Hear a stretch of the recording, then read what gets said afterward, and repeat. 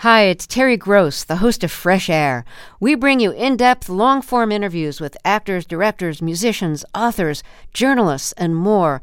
Listen to our Peabody Award-winning Fresh Air podcast from WHYY and NPR.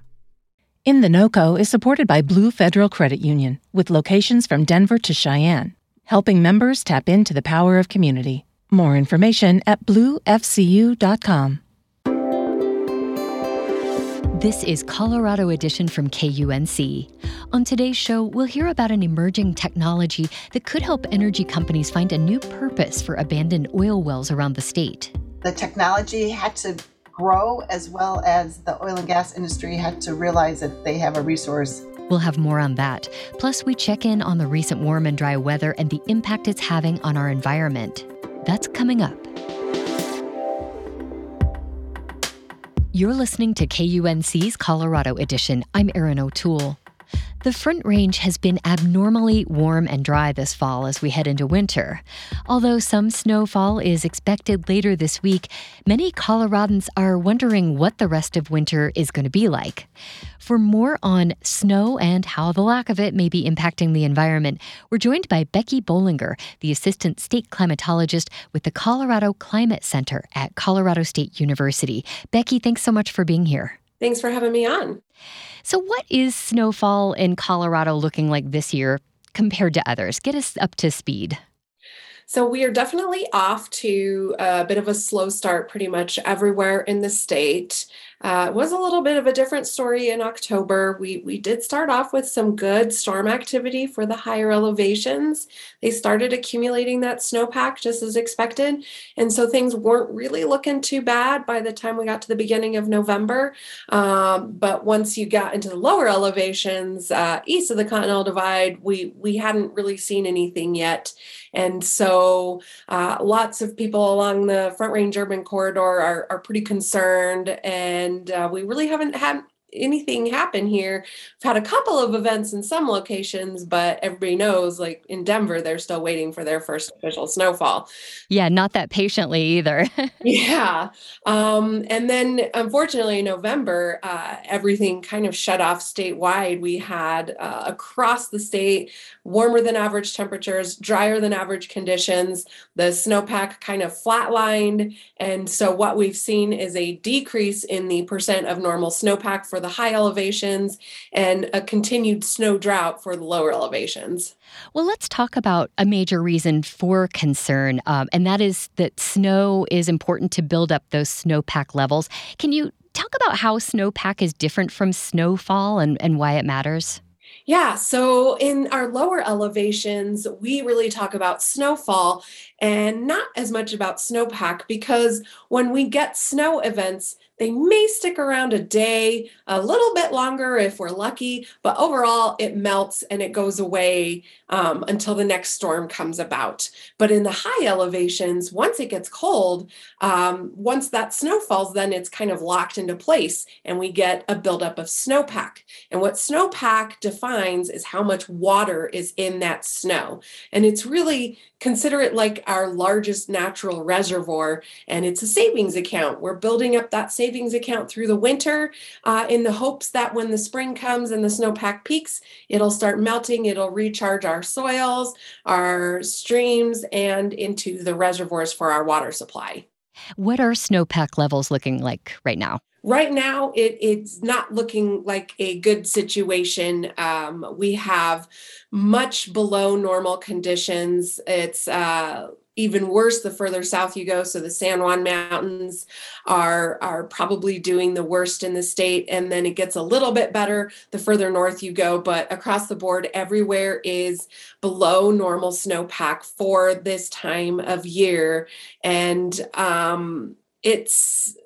it is a concern, although I do like to remind people that we still have a lot of time to go in the winter. Right.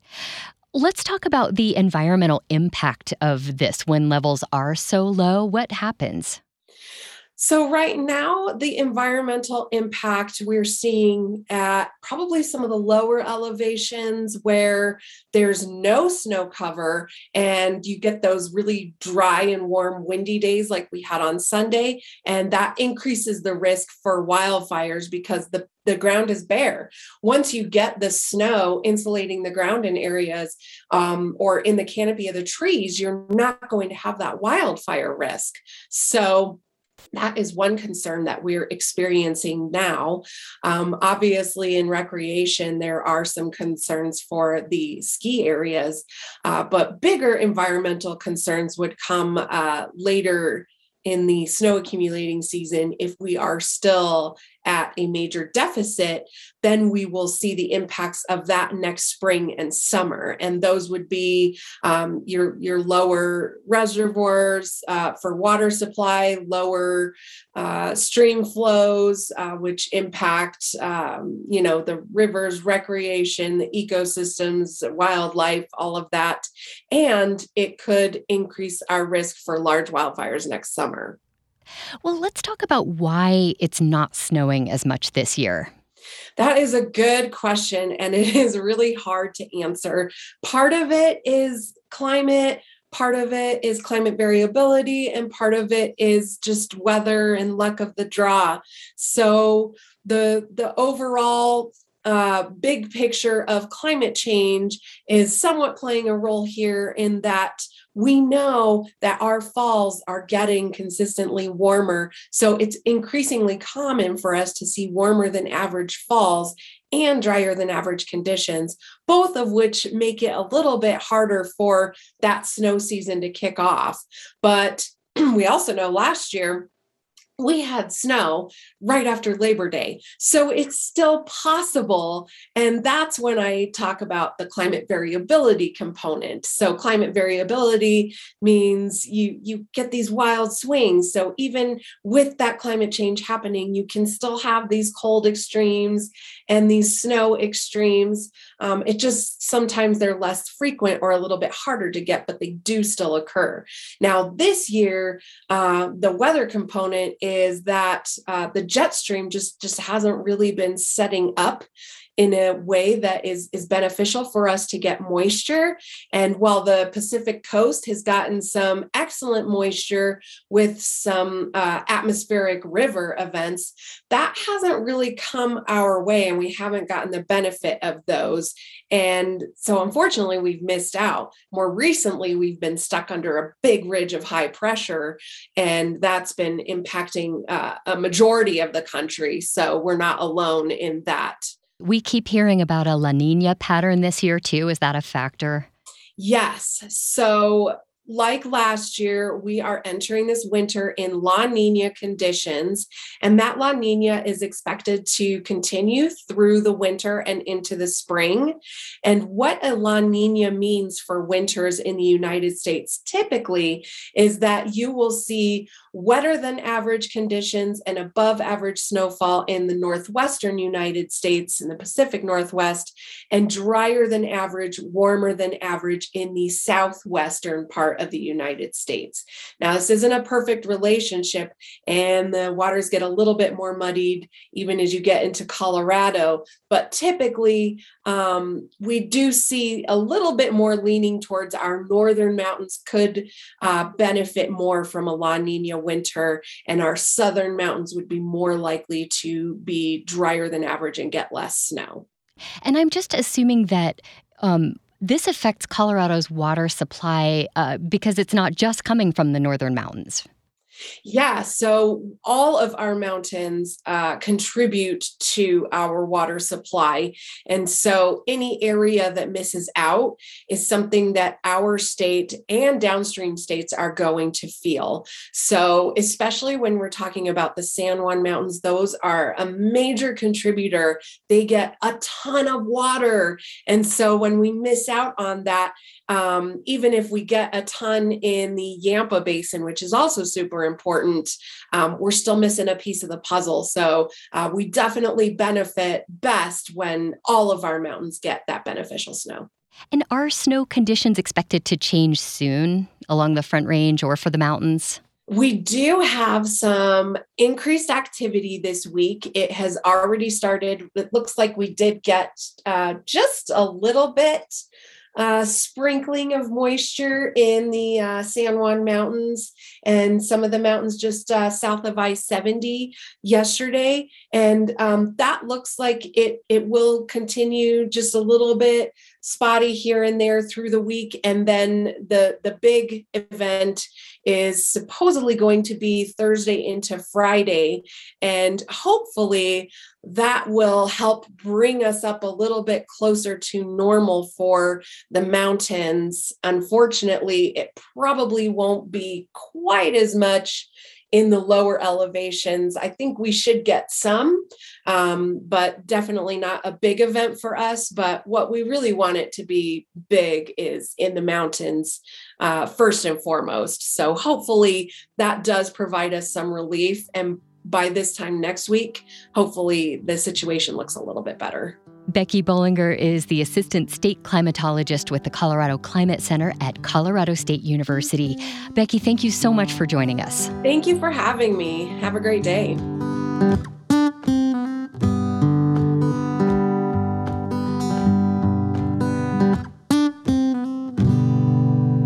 You're listening to Colorado Edition from KUNC.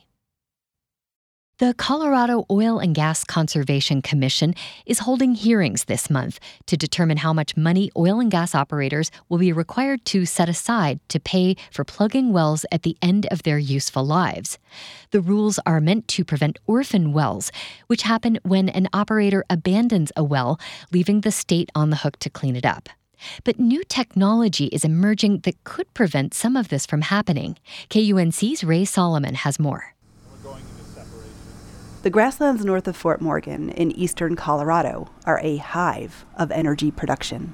You can see spinning wind turbines on the horizon and, of course, oil and natural gas operations. So this large round object here in the ground, that's the main wellhead. All the fluids, the oil, gas, and the water all coming up through that. That's Ben Burke. He's Chief Technology Officer of Transitional Energy, a local renewable energy startup. So everything's coming up and flowing out through there. And then it goes into a pipe in the subsurface over to the central facility there. As far as wells go, this one is middle-aged. Drilled in 2017, it's one of 8 flowing into a nearby well pad.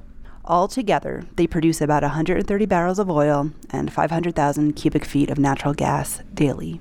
But Burke and his business partner, Selena Derricksweiler, are more interested in another thing that the wells are bringing to the surface. Temperature is the most valuable to me, so wherever it's hottest and has the most flow rate, that's usually at the beginning of the header of any flow lines. And even if you touch this pipe here, it's fairly hot to the touch. So this pipe, as you move down, it gets warmer warmer and warmer. That's because of geothermal energy. Here is where it's warmest and hottest.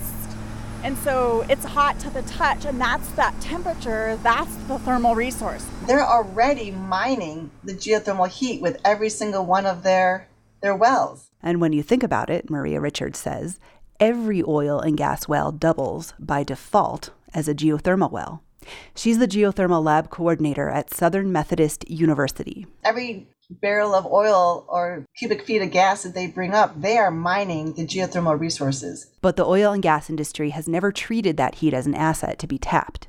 If anything, she says, they see hot water as a nuisance. They have to pay to get rid of that water. In part, that's because oil and gas reservoirs are cooler than traditional geothermal sources, so the potential isn't obvious. But advances in heat exchange technology make it possible to get geothermal energy at much milder temperatures, like those in the oil fields of northeast Colorado. It's a mixture of, the technology had to grow as well as the oil and gas industry had to realize that they have a resource. According to a recent report from the National Renewable Energy Lab in Golden, geothermal is an underutilized energy source. The amount of energy produced from it in the U.S. lags far behind other sources. But experts predict a future where geothermal energy production explodes in the next 30 years by a factor of 25. And it has many advantages over wind and solar. You look at solar, you look at wind, you can see when the sun sets because then solar goes away. William Fleckenstein is a professor of practice at Colorado School of Mines. Then you can see wind, and a lot of times the wind doesn't blow, and then you have this electricity source that isn't determined by when the wind blows or the sun shines. And that's a huge deal. And likely to be on a global scale. It's the sleeper type of a renewable energy. That's probably the true, absolutely boundless type of energy source because Earth is pretty big. And the oil and gas industry is uniquely primed to take advantage of geothermal, according to Jennifer Miskimmins, department head of petroleum engineering at the Colorado School of Mines. Because there's a tremendous amount of overlap. Petroleum engineering is at its very basics, fluid flow and porous media. And geothermal is really the same thing, fluid flow and porous media. There's a lot of the same components as far as things like drilling, reservoir management, stimulation, and hydraulic fracturing in certain areas. Miskimmins says repurposing an oil well as a geothermal operation could be an efficient and cost-effective way to bring more geothermal production online. We've already got wells that are there. Okay, so you could spend $2 million and maybe get something that's 20% more efficient, but you've already got something exists. Why not use it? This heat is coming from about 6,000, 7,000 feet down. And this is about 180 degrees. Back in northeastern Colorado, Ben Burke and Selena Derricksweiler estimate that up to 65% of wells in the state are good candidates for geothermal energy production. This could extend the life of aging wells by decades and keep them profitable long enough for operators to pay for their own cleanup, plugging, and abandonment. There's a lot of liability for the state in terms of orphan wells, and it's those orphan wells that should be reviewed for geothermal potential and converted. If you were designing the site from scratch to be a geothermal, how different would it be? Exclusively for geothermal, let's say in an alternate world, the width of the well would be about twice what this is, and we would be flowing a lot more fluid. But you work with what you got. We'll work with what we got. He says transitioning oil fields like this one to geothermal will be a gradual process. As one fades out, one can fade in. In a few weeks, Transitional Energy, which was founded last year, will start operating at their first site in Nevada, where they hope to prove their concept. Then, in the spring, they'll bring their technology to oil fields closer to home in Colorado. Ray Solomon, KUNC. The rulemaking process around financial bonding to pay for the future plugging and abandonment of oil and gas wells is ongoing at the Colorado Oil and Gas Conservation Commission. They're expected to make a final draft of the proposed rules available to the public on December 7th. Public hearings will begin in late January. As we've heard, the task of cleaning up wells that have reached the end of their lifespan is an expensive prospect. And even with the financial bonding rules, the state can still be left on the hook for billions of dollars in costs if companies are unable to do it themselves.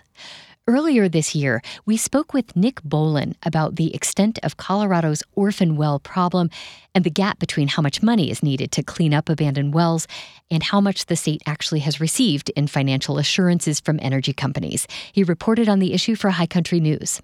Can we start with just a brief description of the process to clean up a well that is done producing? Sure. So when an oil or gas well reaches the end of its useful life, the borehole where the oil or gas is extracted from has to be plugged, usually with a cement plug is sunk down there.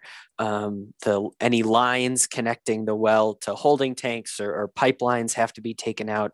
The infrastructure, whatever infrastructure is on the site, has to be cleaned up and taken away. And then the site itself is supposed to be reclaimed, is the word, to match the surrounding environment. Does that mean like replanting? Yeah, it's an in-depth process. So, replanting vegetation or, just kind of mitigating the impacts of the industrial activity. So it's way more than just flipping a switch from on to off. Can we get a sense of the scope then of the problem in the state? According to your reporting, there are almost 60,000 of these unplugged wells in Colorado. What kind of price tag are we talking about to take care of these? Right. So there are about 60,000 unplugged wells. And to be clear, this includes all different kinds. So inactive wells, active wells that are currently producing oil or gas, whether it's next year or decades down the line, if they remain economic, these wells will need to be plugged. And the average cost of plugging a well varies considerably. The state's estimate for plugging a well is about $82,000 for the full process. In the story that I wrote, I was using a report by a group called Carbon Tracker that estimated as high as $140,000 on average per well. In a recent hearing, the State Oil and Gas Commission, in a public hearing, the staff, mentioned that for really tough wells, the price can reach or exceed $200,000 per well. So, it varies considerably, but the overall cost, is going to be somewhere between $4 billion and $8 billion to plug all of those 60,000 wells. And you have written there about 200 wells right now that are classified as orphan wells. Can you describe what that means? And is that the end of it? Yeah. So an orphan well is a very specific category. So it's a well that is no longer in use and that has no owner, no responsible party around to pay for cleanup. The bonding system is sort of its own animal here, because the bonding system is companies that are still active, that are still holding wells. It's just the bonds and the total cost are so, there's such a gap between them. With the orphan wells, it just means there's no one there. And so that is on the COGCC, the Colorado Oil and Gas Regulator, to clean up. And the Orphan Well Fund, it's largely funded by a tax placed on drillers. So there's money coming out of industry to pay for the Orphan Well Fund. But then there's this whole separate issue of the bonding system where, the kind of insurance available and the expected costs are enormously different. We should mention this isn't only a problem here in Colorado. What does this look like in other states? No, it is not. Colorado is among Western states. It's I would say that it has a lot of wells to clean up, but we're not the only one. New Mexico, California, Wyoming, North Dakota, they all have similar, well into the billions or more. The bonding data for Texas is kind of hard to get your hands on, but my understanding is that the cleanup costs in Texas are many times higher than Colorado's, well into the tens of billions. So this is across the United States, this is tens of billions of dollars of cleanup work to do. Well, in 2019, Colorado undertook a major overhaul of oil and gas regulations. I'm wondering how this might impact this issue, and is there going to be an effort to address this massive cleanup bill? Right. So Senate Bill 181, as it's known, really did overhaul the state's relationship to oil and gas, rewrote how the State Oil and Gas Commission relates to the industry, and has done a lot of fairly significant moves in the past year or so. And you wrote that it's kind of a tricky balancing act. Perhaps companies should pay a little more, but it can't be too much. Right. So, there is this practical consideration, and I quote one of the commissioners, John Mesner, who says, we don't want to push up the bonding cost so high that there's companies just kind of walk away in mass from their wells because it's too expensive. And this is definitely something that the Colorado Oil and Gas Association, has been talking about pretty publicly in their concerns for this ongoing regulatory process. But, the commission then also is pretty public in acknowledging that some sort of cost has to increase. So I don't think there's a lot of public details right now on how exactly the final rule is going to look. What happens if disaster hits the industry and a lot of companies do go bankrupt? Would taxpayers be on the hook? Well, yeah, in theory they would. The oil and gas industry will say that that's not going to happen, that, despite some rocky financial signs recently, that, the kind of mass collapse in the industry like we've seen in the coal industry isn't coming for oil and gas. And that's probably true. Coal has hit this kind of like downward spiral that where a lot of mines were abandoned to states, especially in the East, in Appalachia. And I don't think oil and gas is at that point right now. But yeah, I mean, I guess that's kind of the point of scrutinizing the bonding system is that, we know what the costs are. We know how much it is to plug a well, and we know how many wells there are. And then you look at kind of the financial backstop, the insurance to make sure that those costs don't fall on the taxpayers. And depending on which number, whichever number you use, the bonding is less than 5% of the total cost. So that's just where things stand right now in Colorado. That was Nick Bolin, a reporter with High Country News. We spoke with him back in May. You'll find a link to his story at our website, kunc.org.